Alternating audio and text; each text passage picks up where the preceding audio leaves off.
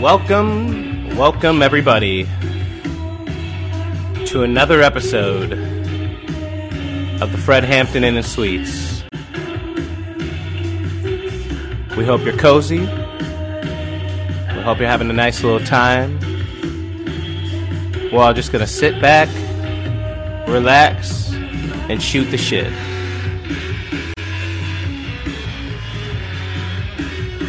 A lot on the menu tonight. A lot of shit we gotta get through. A lot of shit we all been through, but we're gonna sort it all out.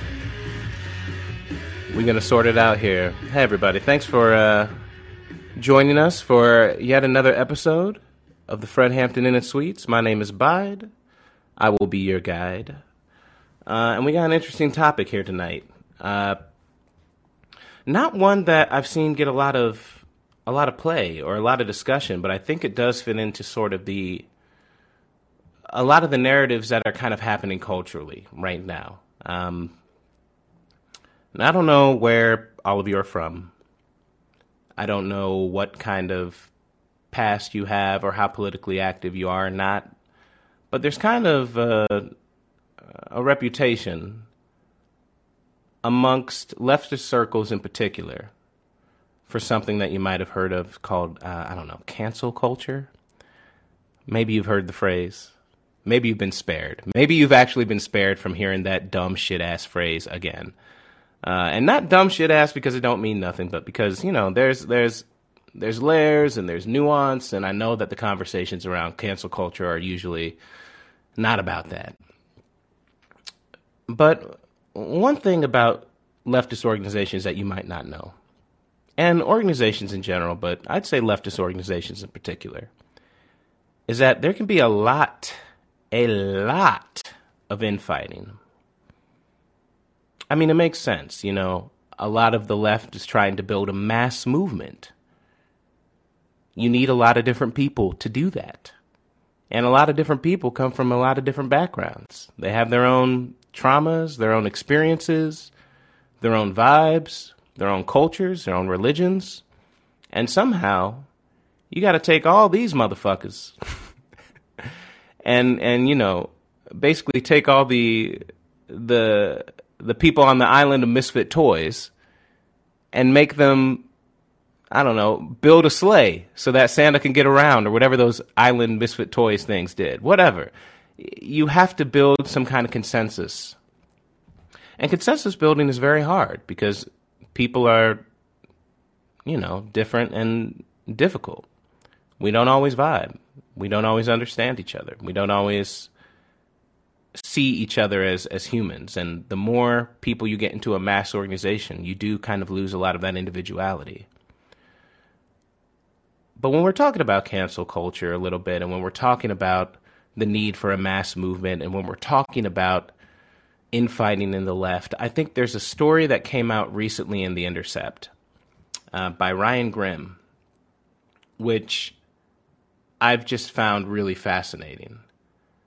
It was originally published on May 8th, 2022, and the story is particularly about, it's about two people. One, a candidate who is a woman named Brandy Brooks, who was running for an at-large seat on the Montgomery County City Council, or the Montgomery County Council in Maryland. And then someone who is a longtime close friend of hers, who was a member of her campaign staff in various roles, and who was also the source of what became a workplace harassment complaint.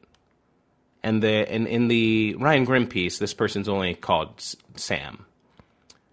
Kind of a little backstory to what went down here.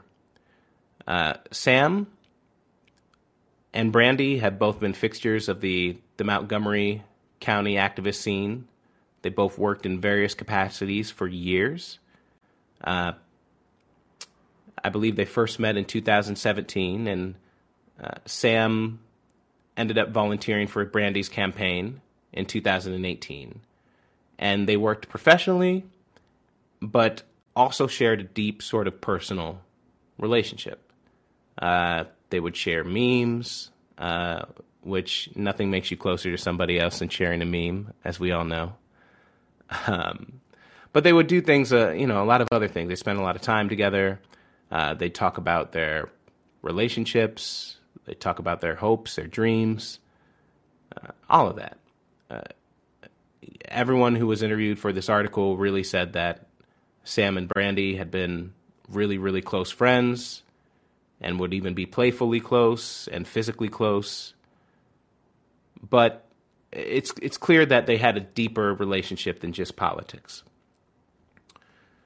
So,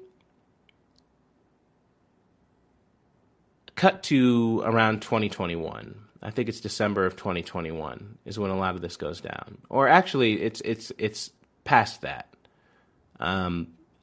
Brandy Brooks is currently running, like I said, for the at-large seat on the Montgomery County Council in Maryland. And Sam was a part of Brandy's campaign team. And there were apparently discussions between Sam and Brandy to elevate Sam to the role of campaign manager, I believe, as well.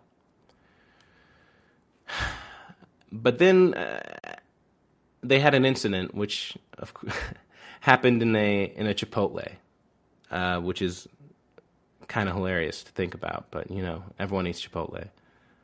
But they're in a Chipotle, and Brandy and Sam, they're talking, they're goofing around and joking. And Brandy recounts it like this, and Sam doesn't disagree, but says that we were talking about being glad that we're friends with each other and that we can talk and have these deeper conversations. And one of the things that I said is, it's often harder for me to be in emotionally vulnerable relationships because I feel a lot of vulnerability and a lot of anxiety about that. And then I also said, I think that's increased, unfortunately, in cases where I experience romantic and sexual attraction. So that's what Brandy said to Sam at this Chipotle. Now, as Ryan Grimm writes out, it's context. In context, it was clear that Brandy was talking about Sam, who Brandy had a romantic and sexual attraction to. Again, they've worked on a lot of campaigns together. They shared a very dynamic personal and professional relationship. And Brandy does regret saying this in hindsight, giving her voice to her feelings and her kind of approach to their relationship.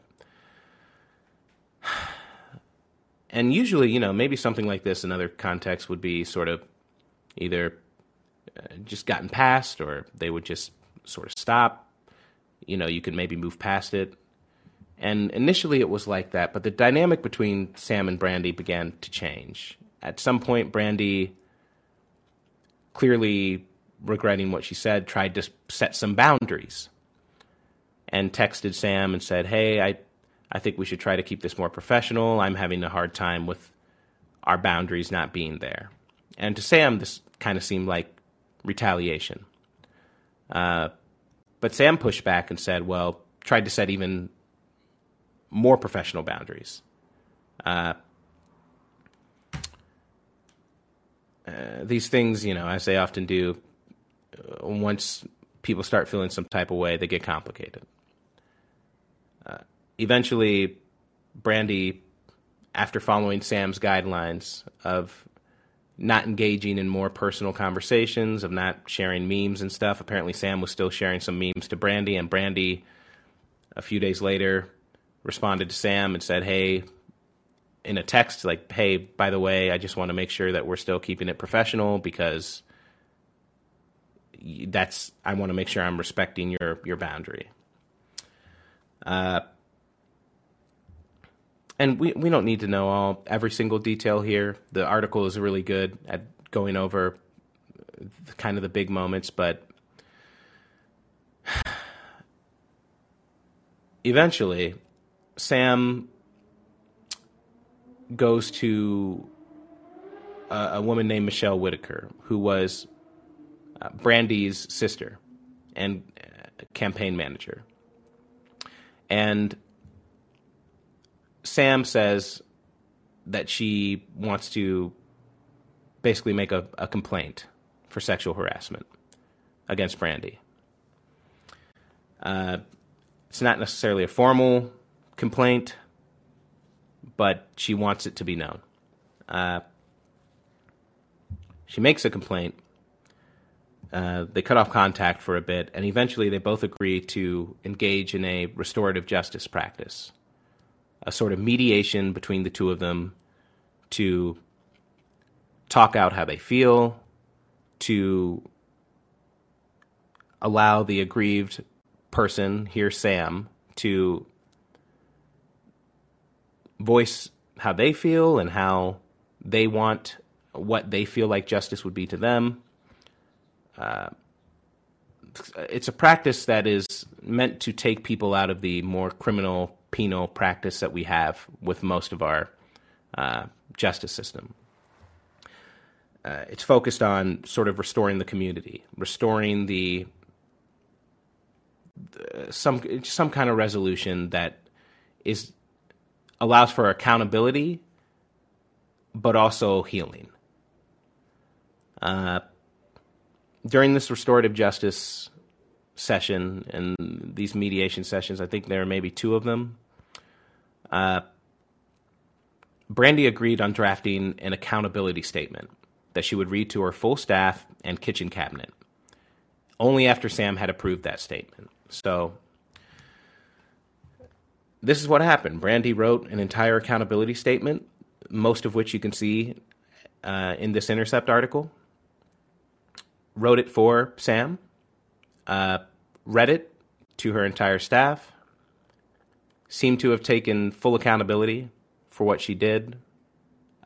It's actually a really nuanced statement. I've read it. I think there's a lot of layers that go into it because, I think with politics, we can sometimes dehumanize people and their experiences. And, Brandy being this woman who's talking about her racialized trauma and her feelings of not feeling good enough, and even things like suicidal ideation, and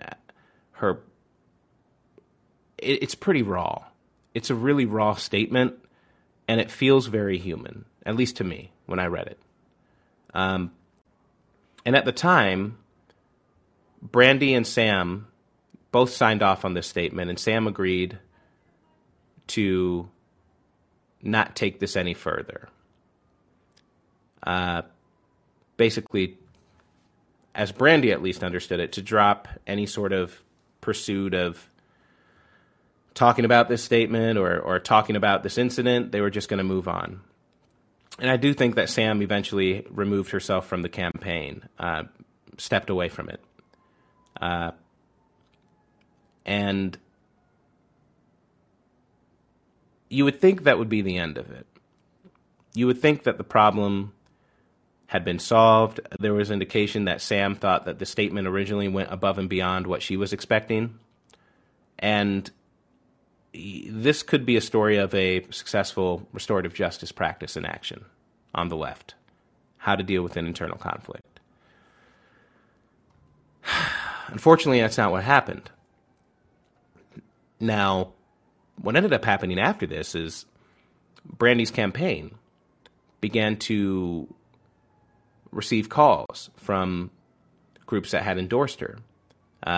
Jews United for Justice, one of the Metro DC DSA steering committee, its leadership body, and other entities, and basically saying that they'd heard rumors and damning stories that she had or was offering jobs to staff in exchange for sexual favors and retaliating when the overtures were rejected. Now, that's a pretty far cry away from what actually happened here.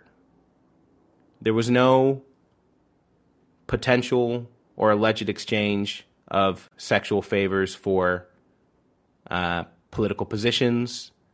There was no retaliation for, or at least specific sort of retaliation for a rejection of a sexual advance. And again, I would really encourage people to read this story.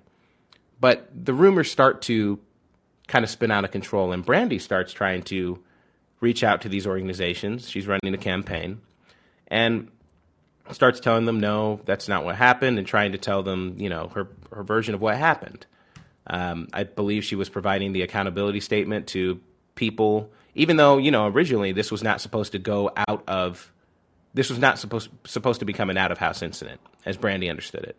It's supposed to be handled in-house, accountability to the staff and all the people in the campaign. But eventually, Sam, it's unclear. Sam was told different things. I mean, for the article initially, she wasn't interviewed because she didn't respond to Ryan Grimm.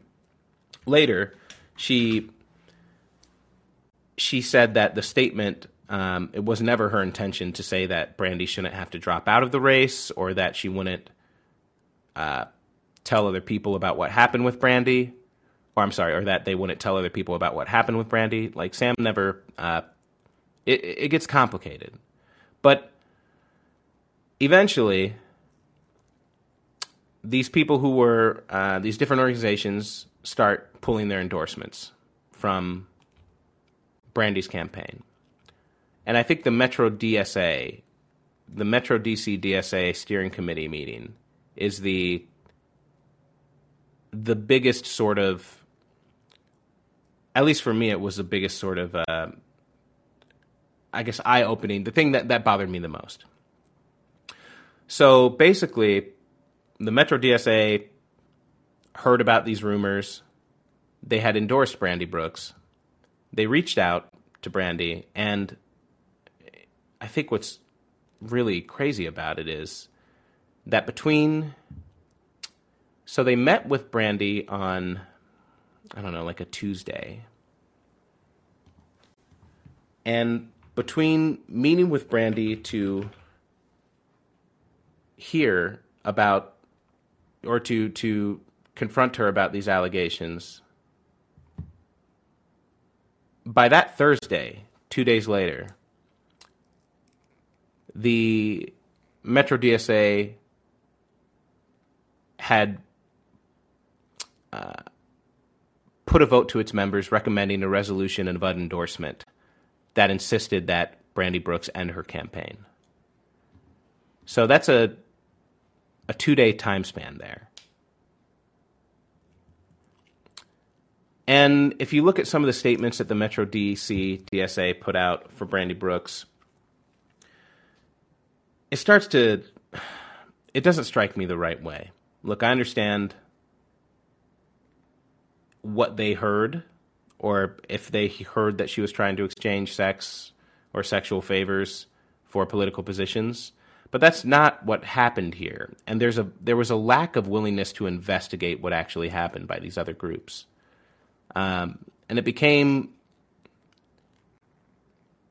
a mess as to really attacking Brandy Brooks as a person, as a caricature of what she was now being purported to be. And as often happens for those of us who are involved in any kind of, political circles, real truth and real reconciliation and real restorative justice was lost. People pulled their endorsements for Brandy. People stopped talking to her. And now Brandy, at least I believe she's still running for the position, but some of the stuff she was accused of, I mean, the DSA people said that they were disappointed to see Brandy twist the language of abolition and restorative justice to try to deflect from her actions. And that was their public statement. And that, to me, is, what's the ultimate point of all this? Why are we even discussing it? Well, to me, it's when I think about changing power, when I think about what we can actually do to positively affect people, when I think about what we can actually do to move from a space of people just tweeting and people being discontent with our politics into actually affecting power and change and building a mass movement, I think we lose something when our entire focus is based on villainizing the individuals who run or villainizing people in these circles for being human, especially when there's been restorative justice attempts done and there's accountability there. You know, I think there's a real issue here with, because if this, if this can't be the sort of restorative justice that's required for us to even engage with a candidate to allow them to continue on in an electoral process, then what the fuck can we do? It has a religious element to me, almost. It almost seems like that the purity of the person's soul is what we're trying to judge here.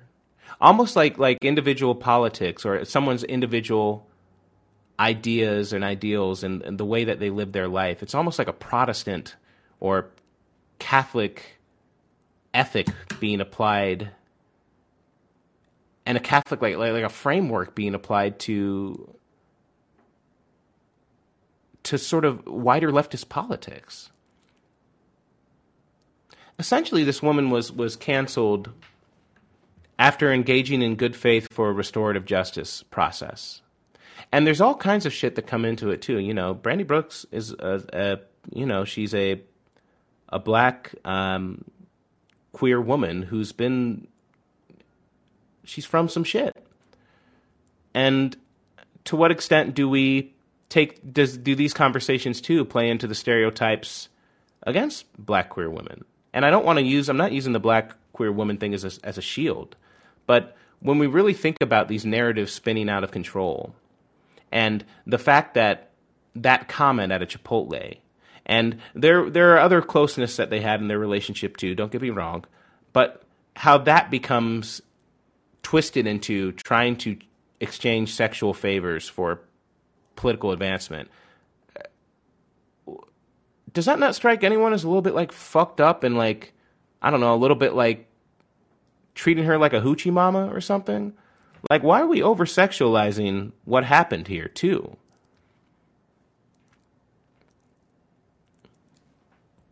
It's a lot to think about, but we got a caller. You know her. You love her. Everyone, ladies and gentlemen, it's Shelly. Shelly, welcome to the Fred Hampton Inn and Suites. Welcome back. Hey, Bide. How are you? Oh, can you hear me? Yeah, I can hear you. Can you hear me? Okay. Yeah, I can hear you. Sorry, I had to turn up my volume there. Oh, no, I'm sorry. It's raining outside, so I had to get inside to get some better audio. You sound kind of sad. Oh, do I? Yeah, a little bit. Because normally you're trying to kind of inject at least like a little bit of funniness into it, and you just sound, I don't know, really disappointed about how this all shook out. I think I try to keep things. I mean, there are parts. Yeah, I guess you're right. There are parts that like I don't really feel sad. It worries me. It worries me when when a leftist coalition of people who are all about recognizing people's humanity start to turn against each other for anyone showing any aspect of that humanity, you know? Like, I'm not saying that, I can already hear someone going, oh, sexual harassing someone's not part of your humanity. And look, I get it. But, like, saying some shit sometimes, like, being too personal with someone. That's what I see here. I don't see I don't see this as sexual harassment. It ends up having that effect, right? But I don't see this as someone this is not a Harvey Weinstein. This is not someone who's trying to exchange sexual favors for roles or anything like that. But it's a human being who had a multi-layered relationship with another human being who has a slip up, immediately regrets what she said, and then later takes responsibility for it through a mediation. And suddenly it's like it didn't matter. It's almost like her attempts to recognize the fact that she was wrong, or that she made someone feel very uncomfortable, and that she failed to set the boundaries that should be necessary for that kind of political sort of campaign. It's almost like that didn't matter. Like they still wanted to punish her. And I guess that makes me... It just makes me... It's hard to have hope for a mass movement when we can't get past the fact that we're going to have human beings in that mass movement who are going to fuck up. Yeah. And there has to be a recognition and a permission to allow people to fuck up and come back and keep going through it. Because if their heart is in the right place, if they still want, if they're out there still advocating for Medicare for all, then what do we get by crucifying them? Well, I would have to see probably where I would counter with some of this is that I think that both the candidate and her staff were completely unserious people. I'm not saying that their hearts aren't in the right place, but if you're really trying to fight for Medicare for all, if you're really trying to, because you have to understand like the level of poverty, deprivation, suffering that's happening in this country, and we're getting wrapped up over a comment made sort of glibly or offhandedly, or someone sort of like admitting some of their own faults, and then for that to get twisted into essentially a crucifixion, because that's one of the other things that like a lot of these like unserious leftists don't understand is that the second there is any amount of friction, the media will do whatever they can to blow it up because they don't want Medicare for all. They don't want these things. Yeah. And so to me, it just seems like like I said, I'm not saying that their hearts aren't in the right place. And I mean, it sounds like from what like the candidate attempted to do, and sort of even what the Sam character individual had kind of said, there did seem to be like a good faith attempt to kind of keep it together, but it didn't seem very serious. Like what are you fighting for? Well, I think it sounds like the implication for a lot of this is that Sam went out or others went out and started leaking and twisting the story around. I don't know. I don't want to accuse like Sam of twisting the story, but that the story, eventually, like Sam. I think she's come out I think they've come out and said something along the lines of they didn't want... She still wants her to run? Or... No, that she didn't want Brandy Brooks to run anymore. But that, to me, is also strange, right? Like, that request would be a strange one if I were hearing that, because is Brandy Brooks still the person... She was the person most poised to win, and she's going to be serving a community of like 1 million people. Like, would you rather not have her in that position? What is the level of... first, what does justice look like?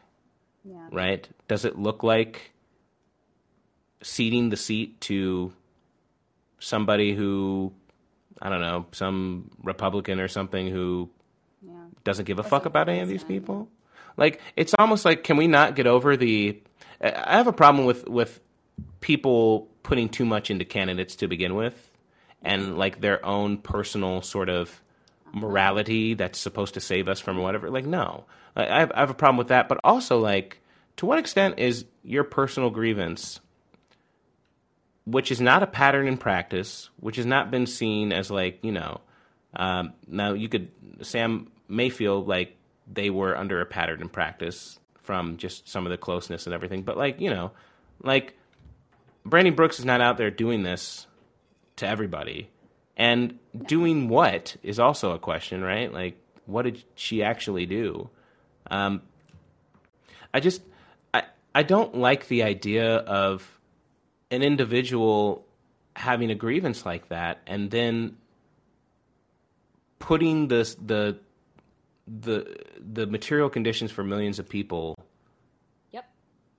Or I think it's like 1 million people into the crosshairs specifically just for their personal grievance. And that to me is not good politics. Like that is unserious from a political standpoint. Mm-hmm. That is unserious. It sounds like they needed to have a little bit of democratic centralism. I mean, like that's kind of, and just, so here's one of the issues that I have with a lot of just our politics in general. Yeah. There's a lot of grandstanding that goes on, so, and one of the reasons why I feel like, especially the left can just show so much failure, even the Squad and all these other type of people, it's like Cori Bush, we vote alone. But the whole idea behind democratic centralism is that if you are a party, and also the Democratic and Republican parties, they do kind of do, at least like the core group of them, both of them do it. There are some people on the fringe, but they kind of also have this principle of every grievance, all of these issues, they happen behind closed doors, and then you go out and you sell $40 billion to Ukraine. God damn it. It right. is a matter of someone rejected it behind closed doors. Right. This is the reason why a lot of times Marxist-Leninists, or if you look at the Chinese, that they have they're like, oh, they're all brainwashed. Oh, the Chinese said the same thing over and over again. The whole entire purpose of that is you can have as much debate as you want to behind closed doors. But once the majority of the party makes up a decision, then it's supported.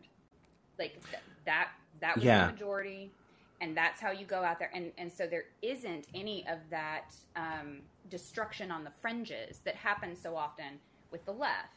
Because we do have so many different tendencies on the left. Yeah. And I mean that's kind of the whole entire purpose of democratic centralism. Yeah, I mean it seems like there was an attempt at something like that here. Yeah. And then whoever went out, maybe multiple people, who knows, went out and stopped that, destroyed that. And right. Then you had organizations like the DC Metro DSA who basically do no independent investigation on their own, who are so afraid of any kind of controversy that they formally withdraw. It's so dumb. Like I think that's very stupid. Like, do you guys want to take power or not? And that's the reason why I see the DSA as a deeply unserious organization. There's parts, I will say that, and I have some experience with the DSA, and there are times where they're full of people, right? And there are parts of what they do that are deeply serious that I've seen. But they, as long as they're full of people, there are going to be deeply unserious elements to it. And I'll play devil's advocate for a bit too. Like, please. I don't think there's anything deeply unserious about someone having sort of ideals and values that they really, really don't want to compromise on, and that they're out there advocating for. But when there's a difference between sort of action and inaction, or there's a difference between, okay, as an organization, how do we get closer to that, the things that we need from a mass movement versus the needs of an individual. America is ingrained, like yes. the amount of individualism. Yes. that Yes. exists in America, I think it's ultimately a cancer on society. It's just like, I'm not going to wear a mask because of my freedom. Yeah. You know, I'm going to, you know, I should be able to put silencers on guns because of my freedoms. You know, and I am pro-gun, you know. But I mean, I'm just saying, like, there are certain things that it's just like, I understand, like, as far as like the Second Amendment stuff and like the whole freedom and liberty, these are my rights.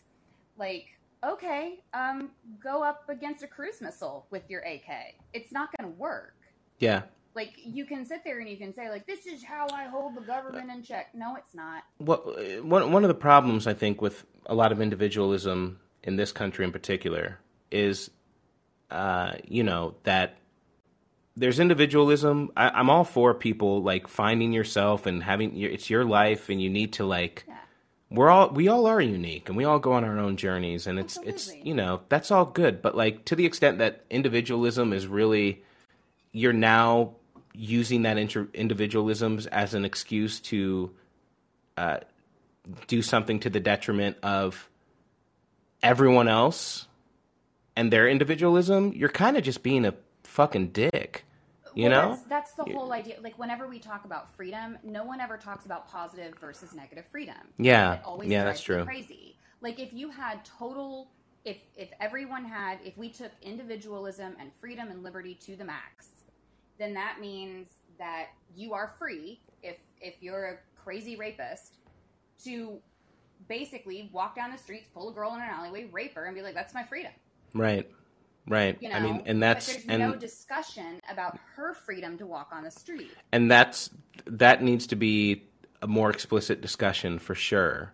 But it's, you know, you know, I'm not sad from it's hard to feel super hopeful about leftist organizations, though, when you read this article, because it's difficult. It's difficult, and I don't want to. You know, Sam in this article too doesn't even strike me a lot of the times as someone who, like, they're not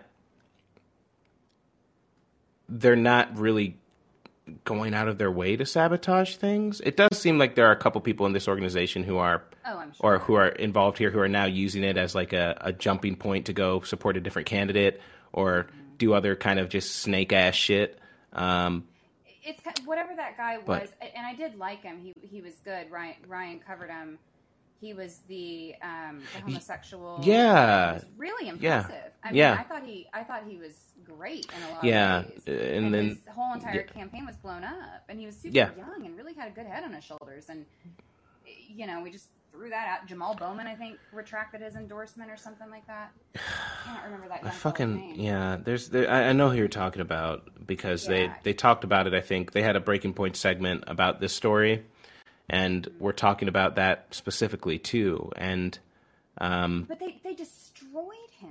Yeah. They absolutely destroyed him. Because, and here's the thing, power is always going to be invested in doing that too. Because as long as these politics, and as long as our politics are based so much around the individual candidate, as opposed to, listen, no individual candidate should be, well, as opposed to like the ideal that they represent, the policies that they represent, then we're going to keep falling into that. And no individual candidate should be seen as a savior.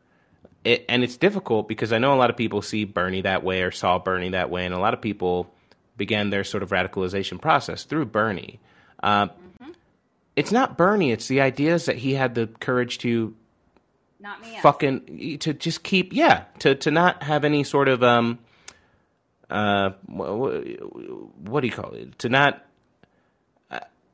He has principles.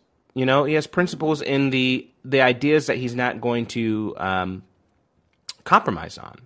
Like, and that's why I do love the "Not Me, Us" slogan. And I do think that's, but we also need to understand that I'm a flawed human being who has been a fucking dick to people. I've been, I'm a flawed human being too. And we're part of that movement. People are going to be part of that movement. that's the reason why you have to have, and then holler at Johnny after I make this point because he's been waiting for a couple minutes. Um, like that's kind of the whole thing that I have about like there. If you have a political party, I'm not saying the Democratic Party because I don't think it exists, and I would also have to say like I don't think it exists in the DSA or really any of the popular leftist kind of organizations. Yeah. Is the party accountability, and like that gets talked about, kind of like sometimes frequently, like, well, how do we hold these people accountable? Well, number one, you don't run in the Democratic Party because the Democratic Party has no accountability structure. Right. So you're not going to get that from the Democratic Party, and because the Democratic Party is a larger organization, then even if you have candidates from the DSA and they have principles, it's going to be very difficult because there is no recall process, right? Like for the people that we elect, like and that's not a thing. And if so there's the a DSA go can't ahead. hold them accountable. Yeah, well, and if the DSA attempt to hold them accountable too is this withdrawing your endorsement by not doing any sort of investigation or not actually looking at the facts, then even that recall ability is going to be abused and sort of counterproductive to your movement, to a wider sort of mass movement too. And I think that's what really kind of freaks me out about this. But yeah, we could talk later, Shelley. Thank you for calling in. Mm-hmm. I always love to hear your insights. We're going to go ahead and take the next caller. All right, Johnny, go ahead and unmute yourself and say what you want to say. Hey, bud. Hi. Do you do this show weekly or Yeah, how often? typically weekly, I think. Yeah. Yeah. Is it restorative justice? And you talk about how to restore proper government. Is that it? Well, no. So this is the topic for today is about kind of related to restorative justice, but restorative justice is basically a process. It's an alternative to more punitive, sort of prison style justice that's based more on retribution and punitive measures, and it's more about like how do you solve harm after it happens by creating consciousness and accountability by all the people who are involved.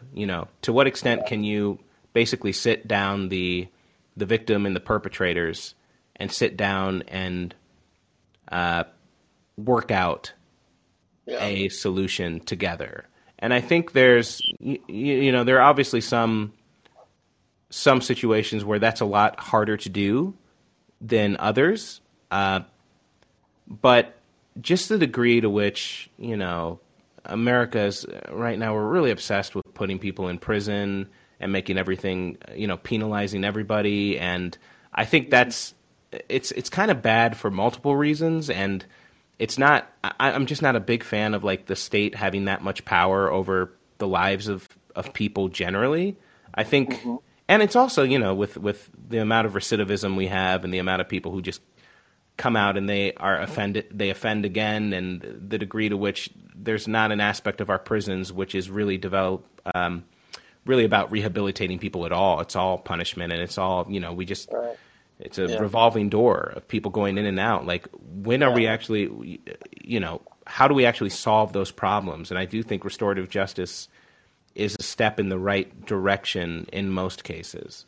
I would say that, when I talk on Penguin, in the call-in shows, there's quite a few out there. I always like to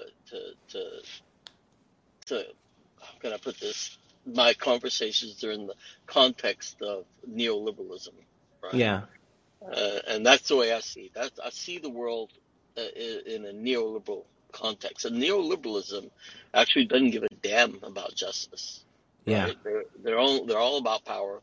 They're all about privatization. They're all about money. They're all about commodifying all that exists. The market rules and humanity and justice is set aside. And I think that we're barking up a tree when we try to do uh, to do, restorative justice or holding our elected officials accountable or the Yeah. people that, and to me, electoral politics, for a decade now, I think it's quite obvious by now that we cannot count on electoral politics to get the job done, Yeah, I would agree with that. I'd make a little caveat there for on more local levels and on smaller sort of races, it does matter. Electoral politics actually do matter. They can, those positions to where people have more power and less, I guess, I don't want to say competition, but less, I don't want to know if it's oversight, but they, like a position like Brandy Brooks was running for, it's not, it's not going to be voting on who goes to war or, any of that, which are pretty big deals, right? But it is going to be a position to where she can determine, who's going to have housing, whether or not county funds are going to be used for homeless people. And that's important. That actually has a material effect in people's lives. I would, yeah, go ahead. I would push back on that. Okay. In the sense that state legislators, local council members and their legislation, the laws that they pass. I likened it to a meeting I had that I was part of in the union at AT&T. It must have been about over a decade ago, and we're fighting. We're trying to figure out whether or not we're going to go on strike against AT&T. And we were noticing, the high costs of healthcare. And it was then that I realized, and I was studying at the time, what is called the new economic perspective, called modern monetary theory, which is a little bit more, is a different perspective on how federal finance works, Yeah, right? sure. And I'm looking at that, and it's hitting me. It's about economics, right? What people, working class people in America, everybody, I think, left, right, and everybody in between, are interested in their economic well-being. Can I make ends meet at the end of the month? Can I afford to send my children to college? Can I go on vacation, or can I, at 24, get out of college and actually buy a house? So when I saw that, I told the membership, I told them, I stood up and said, you know what, our problem isn't fighting for a better contract. We might get it, as the council member might pass a law, right? Or the state legislature might find a way to, get housing for that person. But sooner or later, neoliberalism is going to stick its teeth in that state, and it's going to extract all the income, and mandate that they spend money or cut social programs in order for the states to pay their bills, right? Oh yeah. So, I'm not. I don't even. yeah. So I'm not even So, disagreeing with like the structural problems of right. it, but it's going to be. I also cannot deny the fact that if someone gets into that position in a place Mm-hmm. and they actually provide housing for 100,000 people, then that's something that actually happened because that they were there, right? So it's almost like I liken it a little bit to like Elon Musk buying Twitter or whatever. Because do we think that that might have good effects for free speech? Maybe, maybe not. But some people would probably say, well, there's probably going to be more free speech, whatever that is, allowed on Twitter than there is now. But is that a fucking solution to the actual problem? Like, who inherits it after Elon Musk, right? The fact is the overwhelming power that one individual has to determine what's allowed on that platform. And that's, I do think with electoralism, you do always run into part of that issue. I mean, generally though, I think there is something to be said about if you have people in those positions who can then at least pass legislation to try to restrict people in the future from coming in, then maybe, there's something there. But again, I can't disagree. God bless yeah, them. yeah, God bless the people that are in there fighting. I got a little brother right now that's pretty high up in the Democratic Party in East Texas, he's the chairman for Yeah. over 72 precincts, and he's working his butt off, Yeah. and God bless him because he's doing what he can, and we Yeah. have this disagreement, and I'm at a point now where, it's okay. God bless him, and we're making progress, but can we, for the next 20 years, I mean, it's clear now that there is no left representation, right? The Democratic Party, Yeah. the neoliberalism has moved to the right. So when they say the Yeah. Democratic Party, it's actually the Republican Party. The Republican Party gone far right. And Yeah. there's nobody in the left, no representation. So, Yeah. I'm at a point now where I'm starting to wonder, and I've considered very hard, what it is actually that'll get us back to where we have a decent society. And the only thing I can come up with is that the only thing that's going to win the day is a display of real, true blue power. Yeah, you've talked to me about this before, Johnny. The Oh, the we have. red shirt, or everyone wears a colored Red shirt, and white. and Yeah, red yeah, and white. yeah. Yeah, that I kind of think, thing. yeah, so I we wouldn't wear it. discussed We that. talked I about that. think there's a real there's a lot of validity to a mass movement, both display, Mm-hmm. the theater of it, and then also the actual. I believe that was also accompanied with having to restrict, Mm-hmm. withhold work for Yeah. that day of demonstration too, which I think is Yeah. exactly it. What Yeah, are your and thoughts on that kind of a display of power? Is it possible, Mike?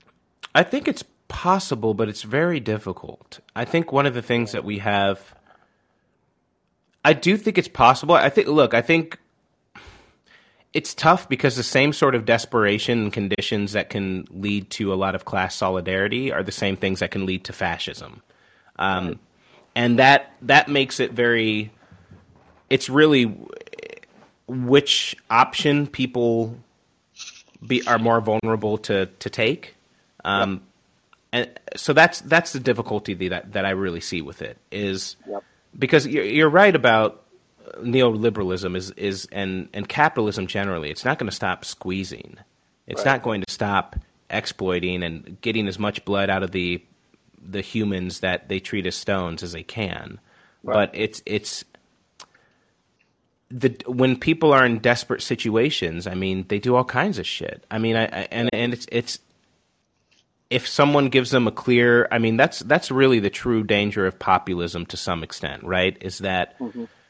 there's so much actual sort of truth in it, but all it takes is for someone to come along who can really harness that power, give a really good scapegoat, and then put people, make people kind of associate the wrong problem with the wrong people, and then suddenly you have just outright fascism.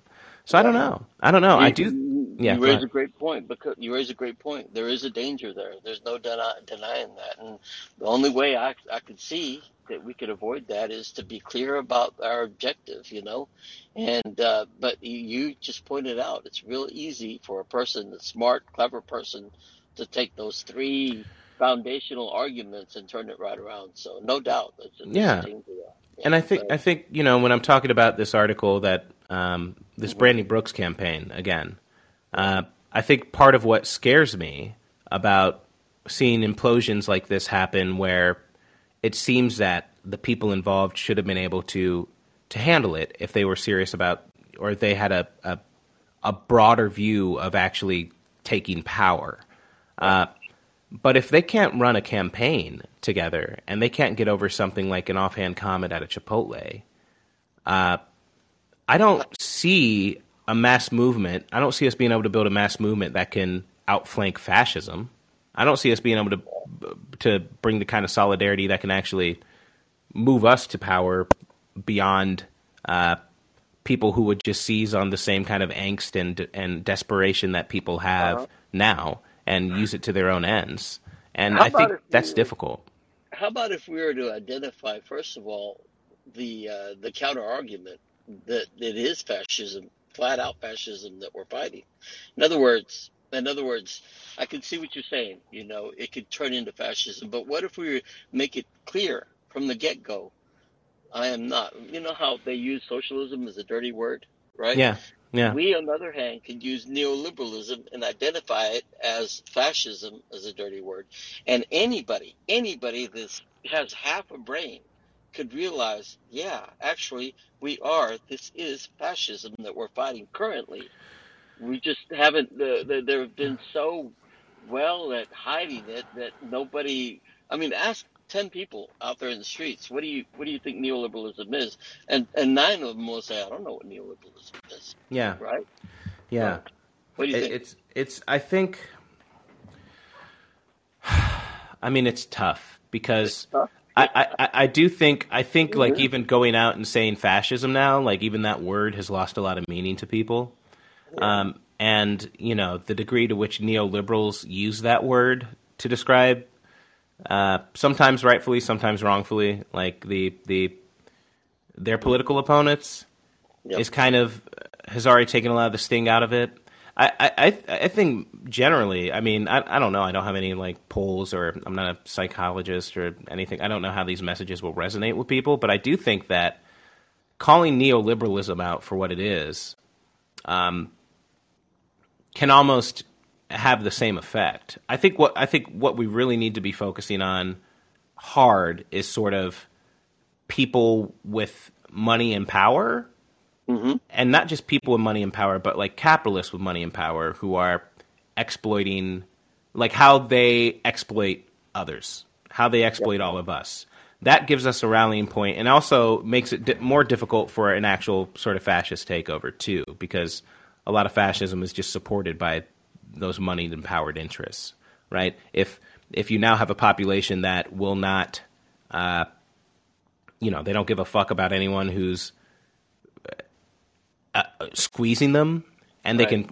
they can rightly identify the people who are squeezing and exploiting them. That makes it Hmm. more difficult. But Yep. that again, that takes a little bit of an education process. It takes a little bit of at least people who are out there putting out messages and materials that are going to explain the situation a little bit to the masses. It's a little more coded, right? It's a little more obscured by the gentle neoliberal breeze that just sways around. It's Yeah, you're already swaying me over here, man. oh yeah, yeah. That's my Yeah. yeah. I'm glad, So but I hear what you're saying. that's what I think. Yeah, but I do like. I mean, look, it's clear we need. I mean, any way you try to slice or dice this, right? Like it's clear that the only way that we fight back against the current establishment, all of it, is through mass movement.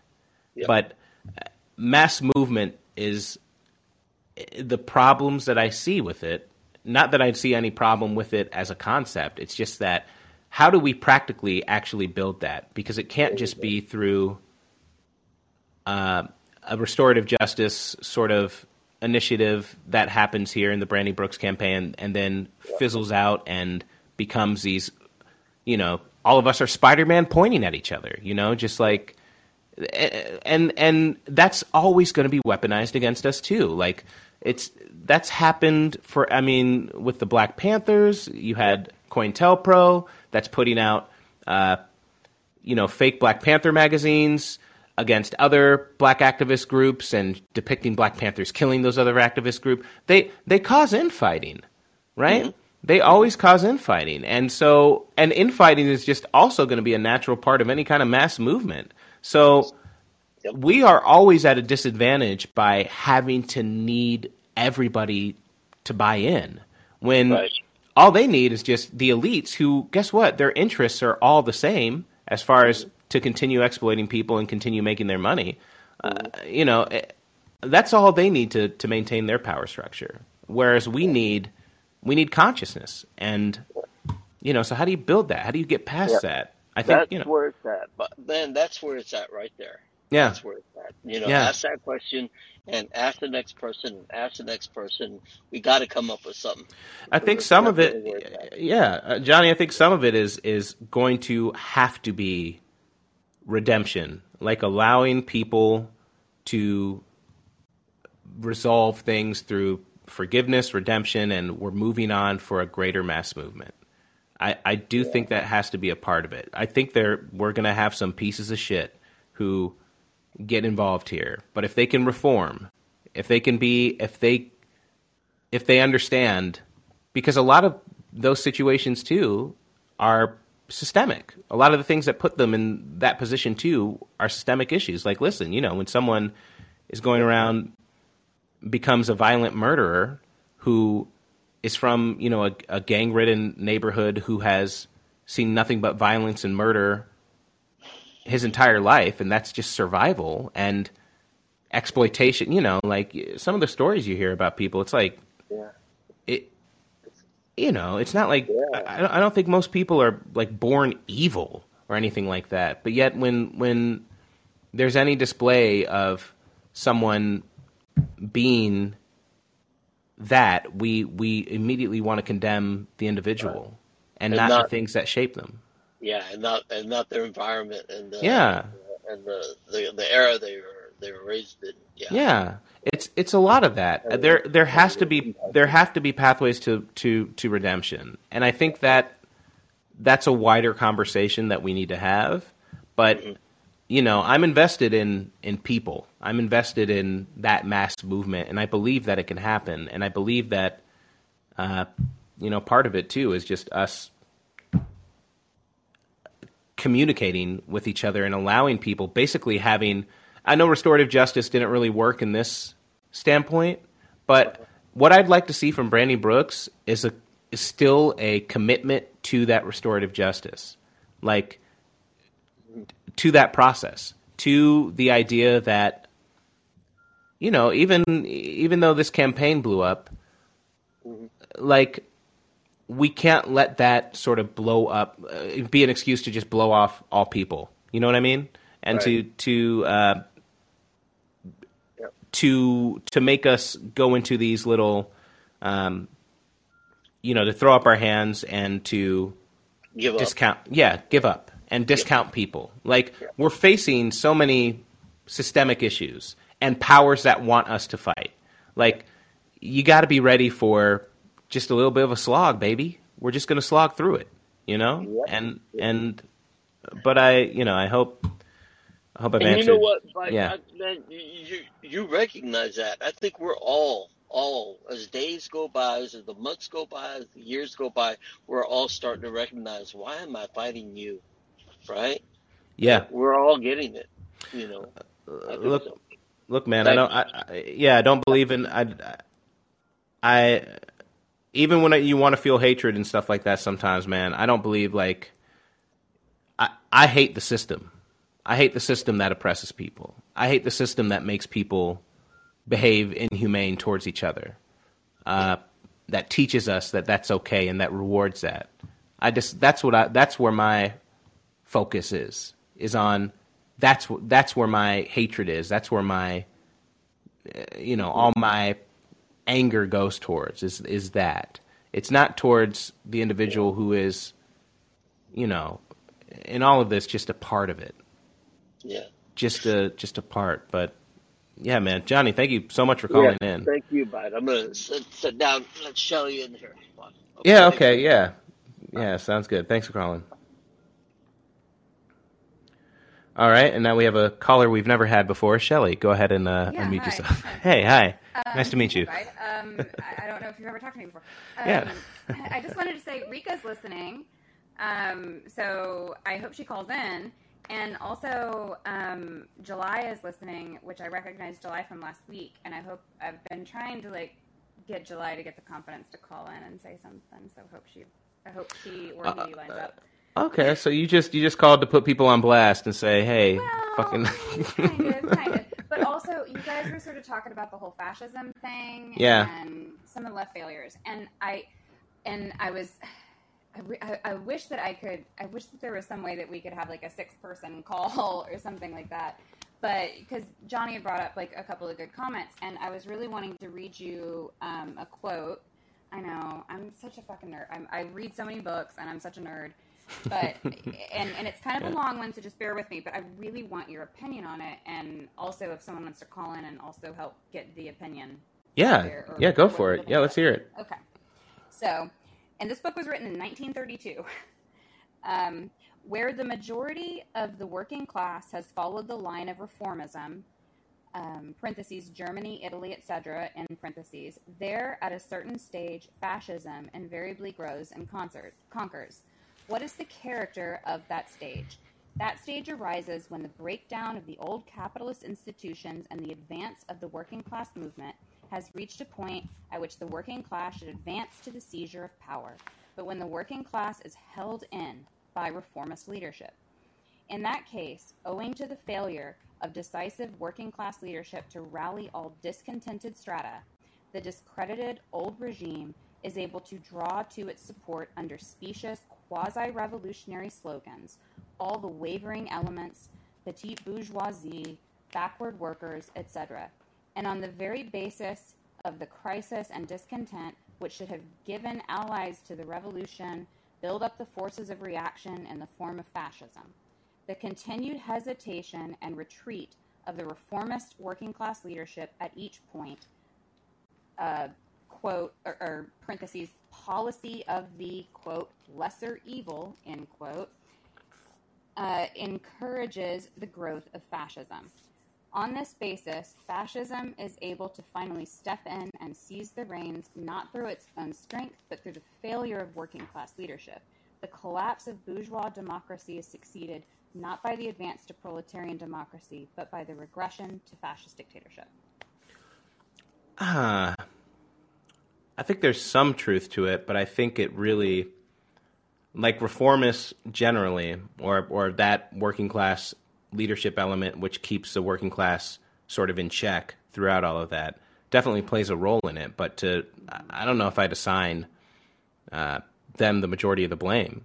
You know, first it's the capitalists who are squeezing them in the first place, right?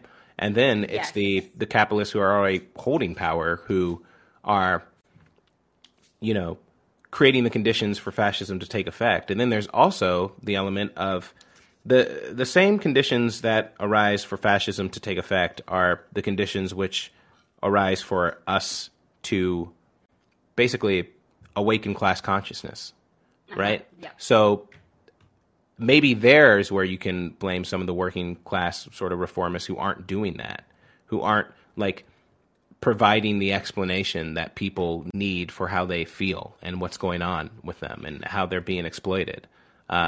But I think there's some truth in it. But yeah, that's kind of what I'm saying. I don't think that the majority of the blame is on it. What I think that it's trying to say, and then Rika just called in because they got to a place where they could talk. But I think what it's more or less saying is it's saying, like, well, obviously it is the capitalists that are driving it. But the only, like, the people that are sort of on the stage that are sort of like the leaders that they're calling sort of the reformist leaders, is it that they're not recognizing the threat, and so they're kind of like the second group. And so if we already know how the capitalists are going to react and they're going to come at you with a full force and they'll actually side with fascism to shut the working class down, then there is a certain amount of like blame, maybe 60-40, and 60 being to the capitalists and 40 being to the reformists. Yeah, I can see that. Yeah. Let's hear from Rika. I would really love to hear what she thinks.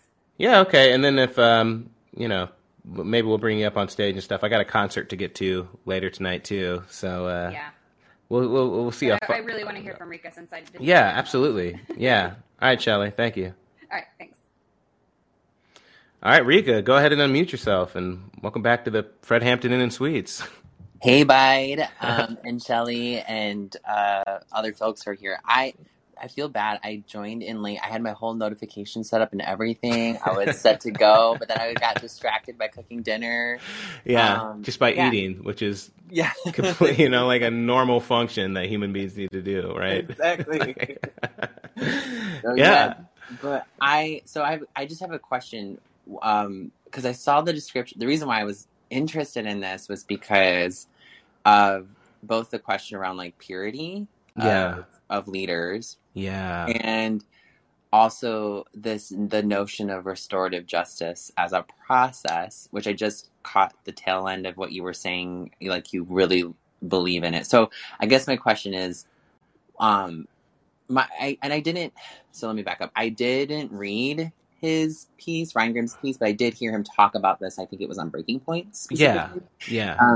And so, my understanding is that basically a process was implemented, and then there was agreements around that kind of came forward, and then the individual who kind of made the first grievance basically said, actually, I didn't agree to all of this. Right.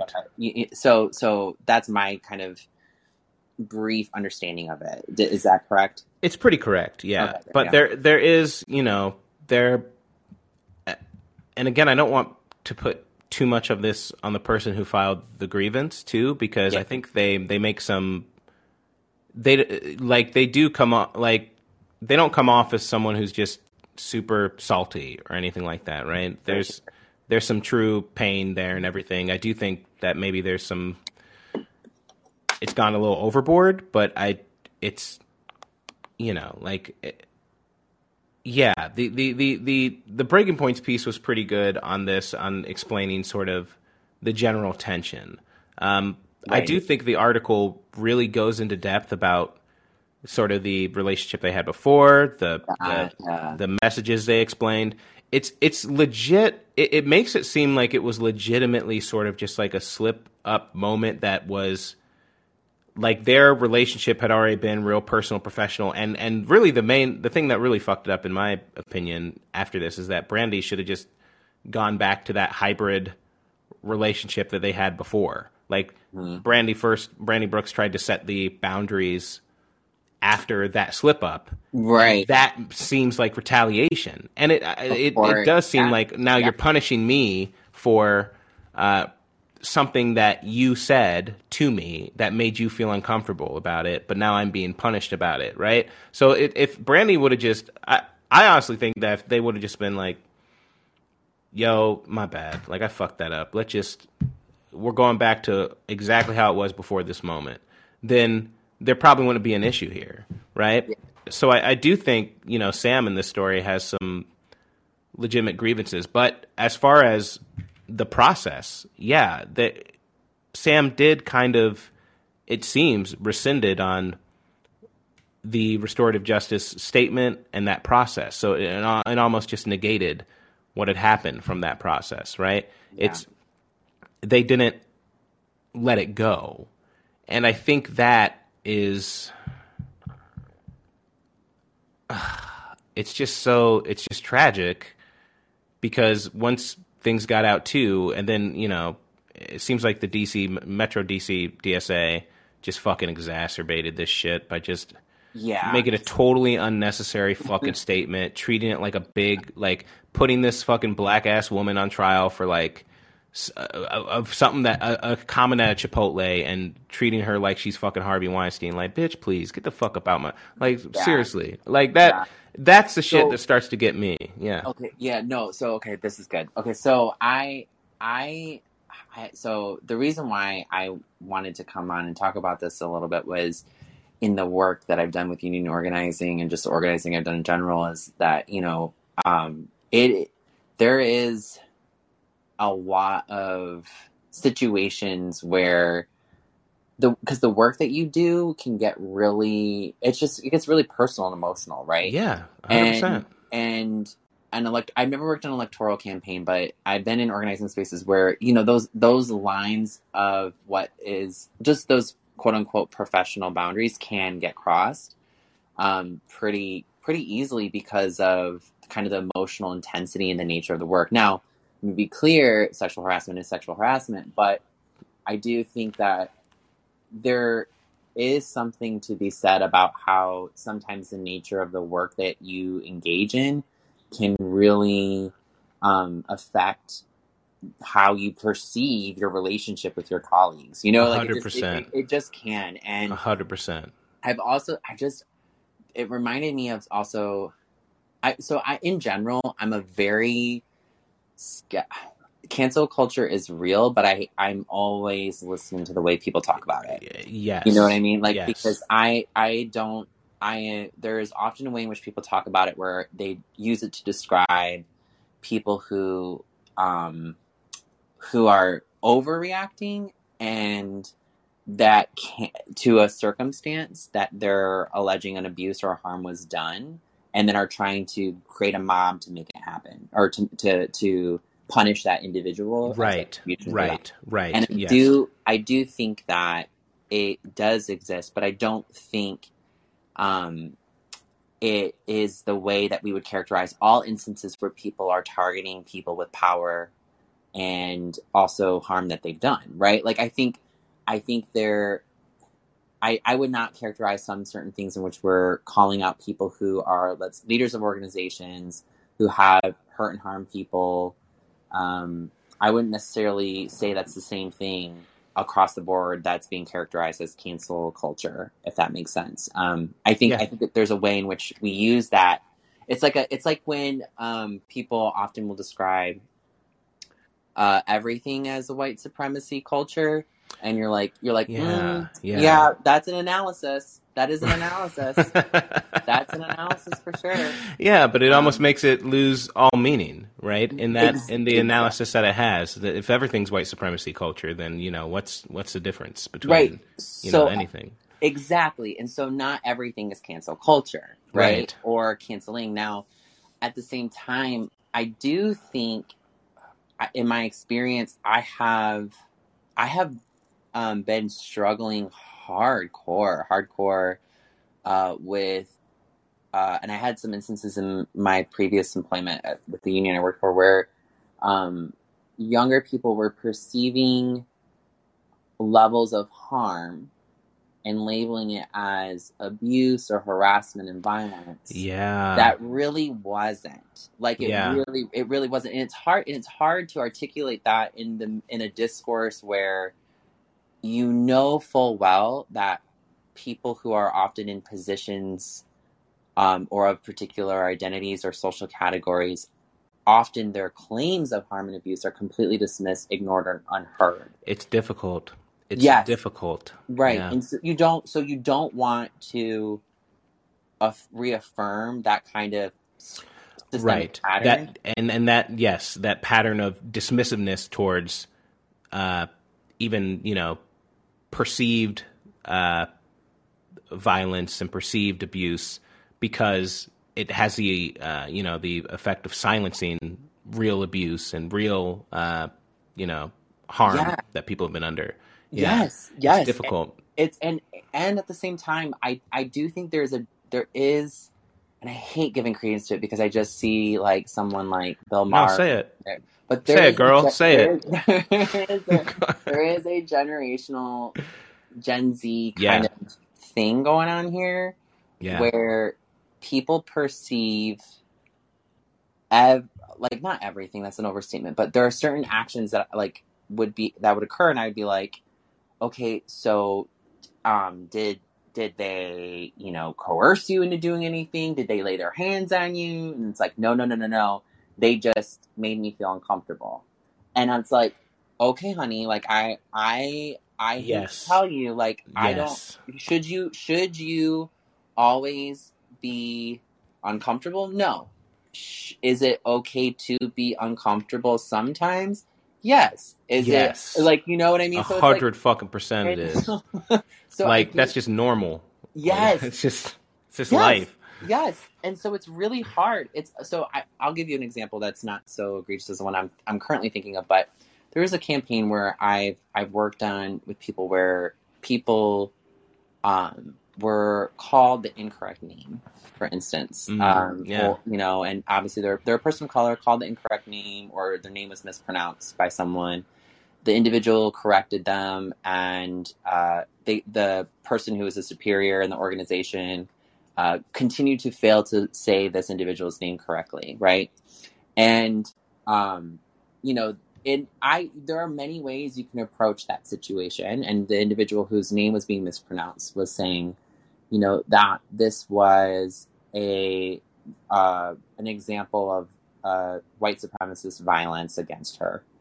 And what I would say is, like, I was like, okay, yeah, but what's your proposal for how do we address this? Let's just, take your analysis with it and run with it.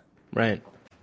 And the answer was, I think we need diversity training on how to be around people of color in a workplace. Now, as someone who as someone who believes very much in the power of having conversations about these kind of issues, I think there is a place for some types of conversations around racism and how it manifests in the world, etc.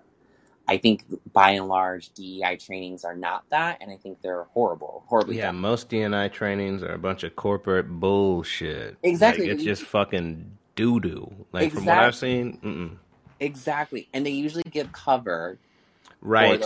for people. To the people Yep. in those organizations who really, now they can say, well, we weren't racist, or we weren't this. We make all of our employees do DEI training, or whatever the fuck. And then you get like 2 hours of some guy fucking talking about like the psychology of the mind and telling you need to bill more hours, but in a really fun way, like a nice, fun psychologist way. And he goes home and probably fucks his wife and has a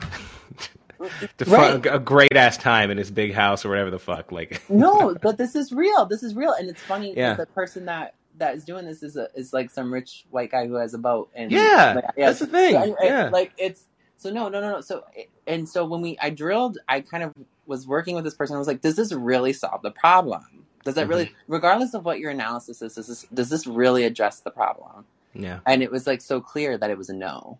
Like, no, it doesn't. It does not. 100%. And I think so. What's challenging about these situations is I think we don't always have to.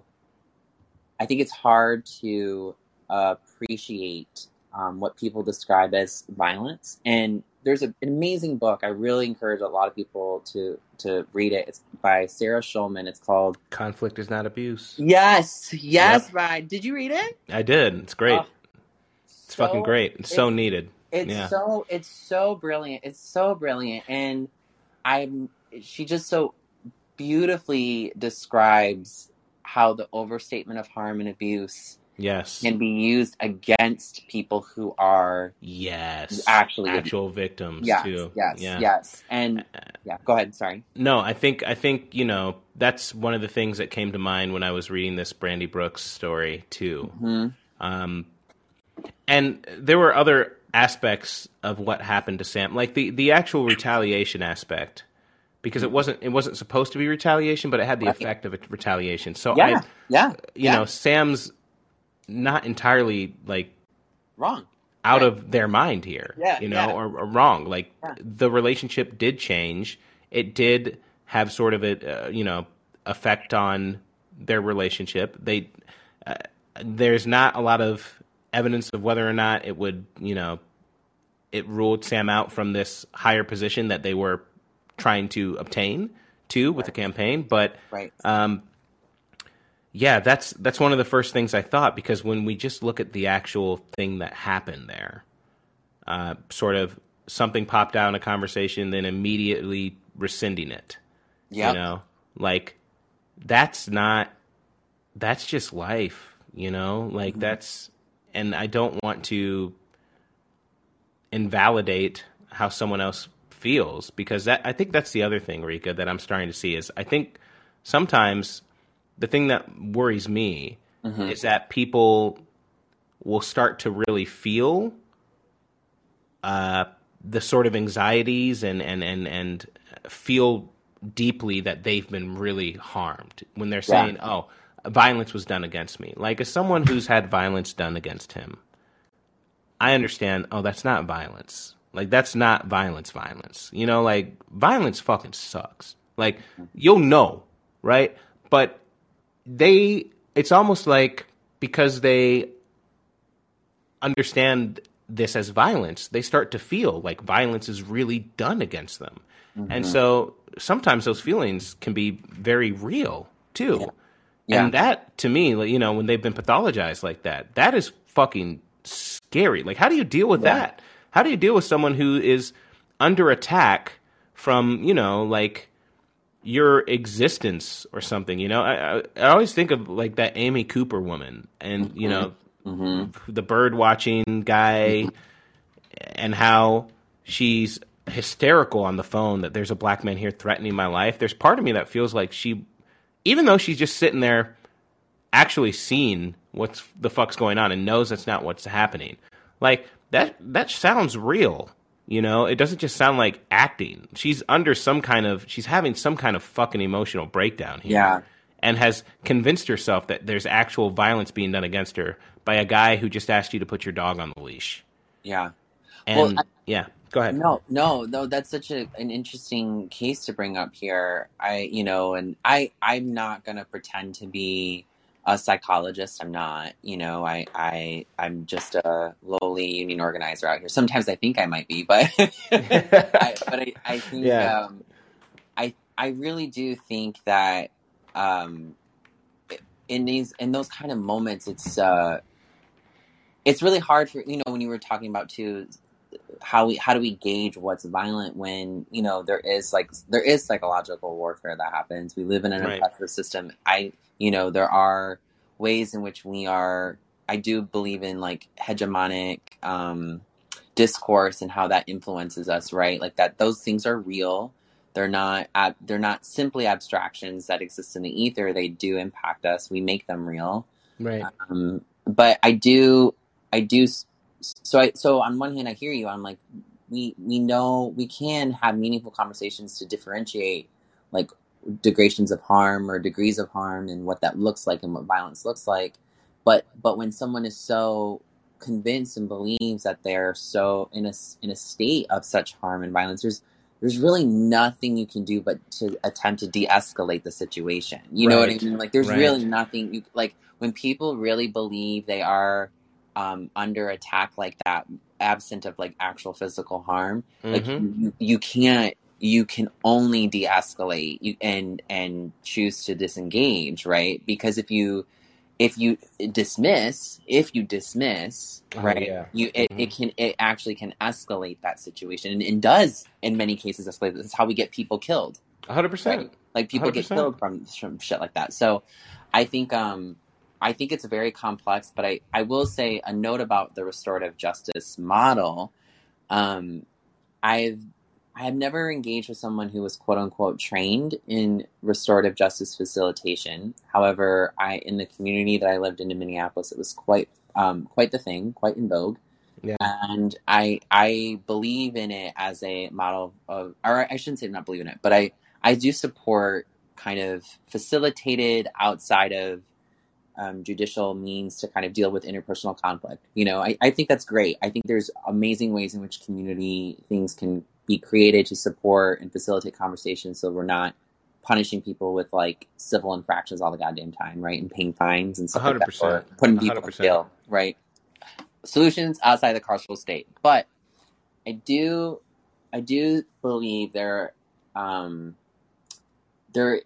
people in communities who are involved with movement work who will often talk about the transformative justice as a expansion of restorative justice models, and what they'll be referring to is kind of a circumstance where someone sits down and to have a conversation, to facilitate a conversation between two people about their grievances. And what ends up really happening a lot of times is that person or individual will clearly have a bias in the circumstance, and they get always people like feel unheard, or like one person feels like the solution isn't resolved. Everyone ends up compromising on it, and sometimes can exacerbate conflicts and situations. And in my experience, I was on a campaign where I had like some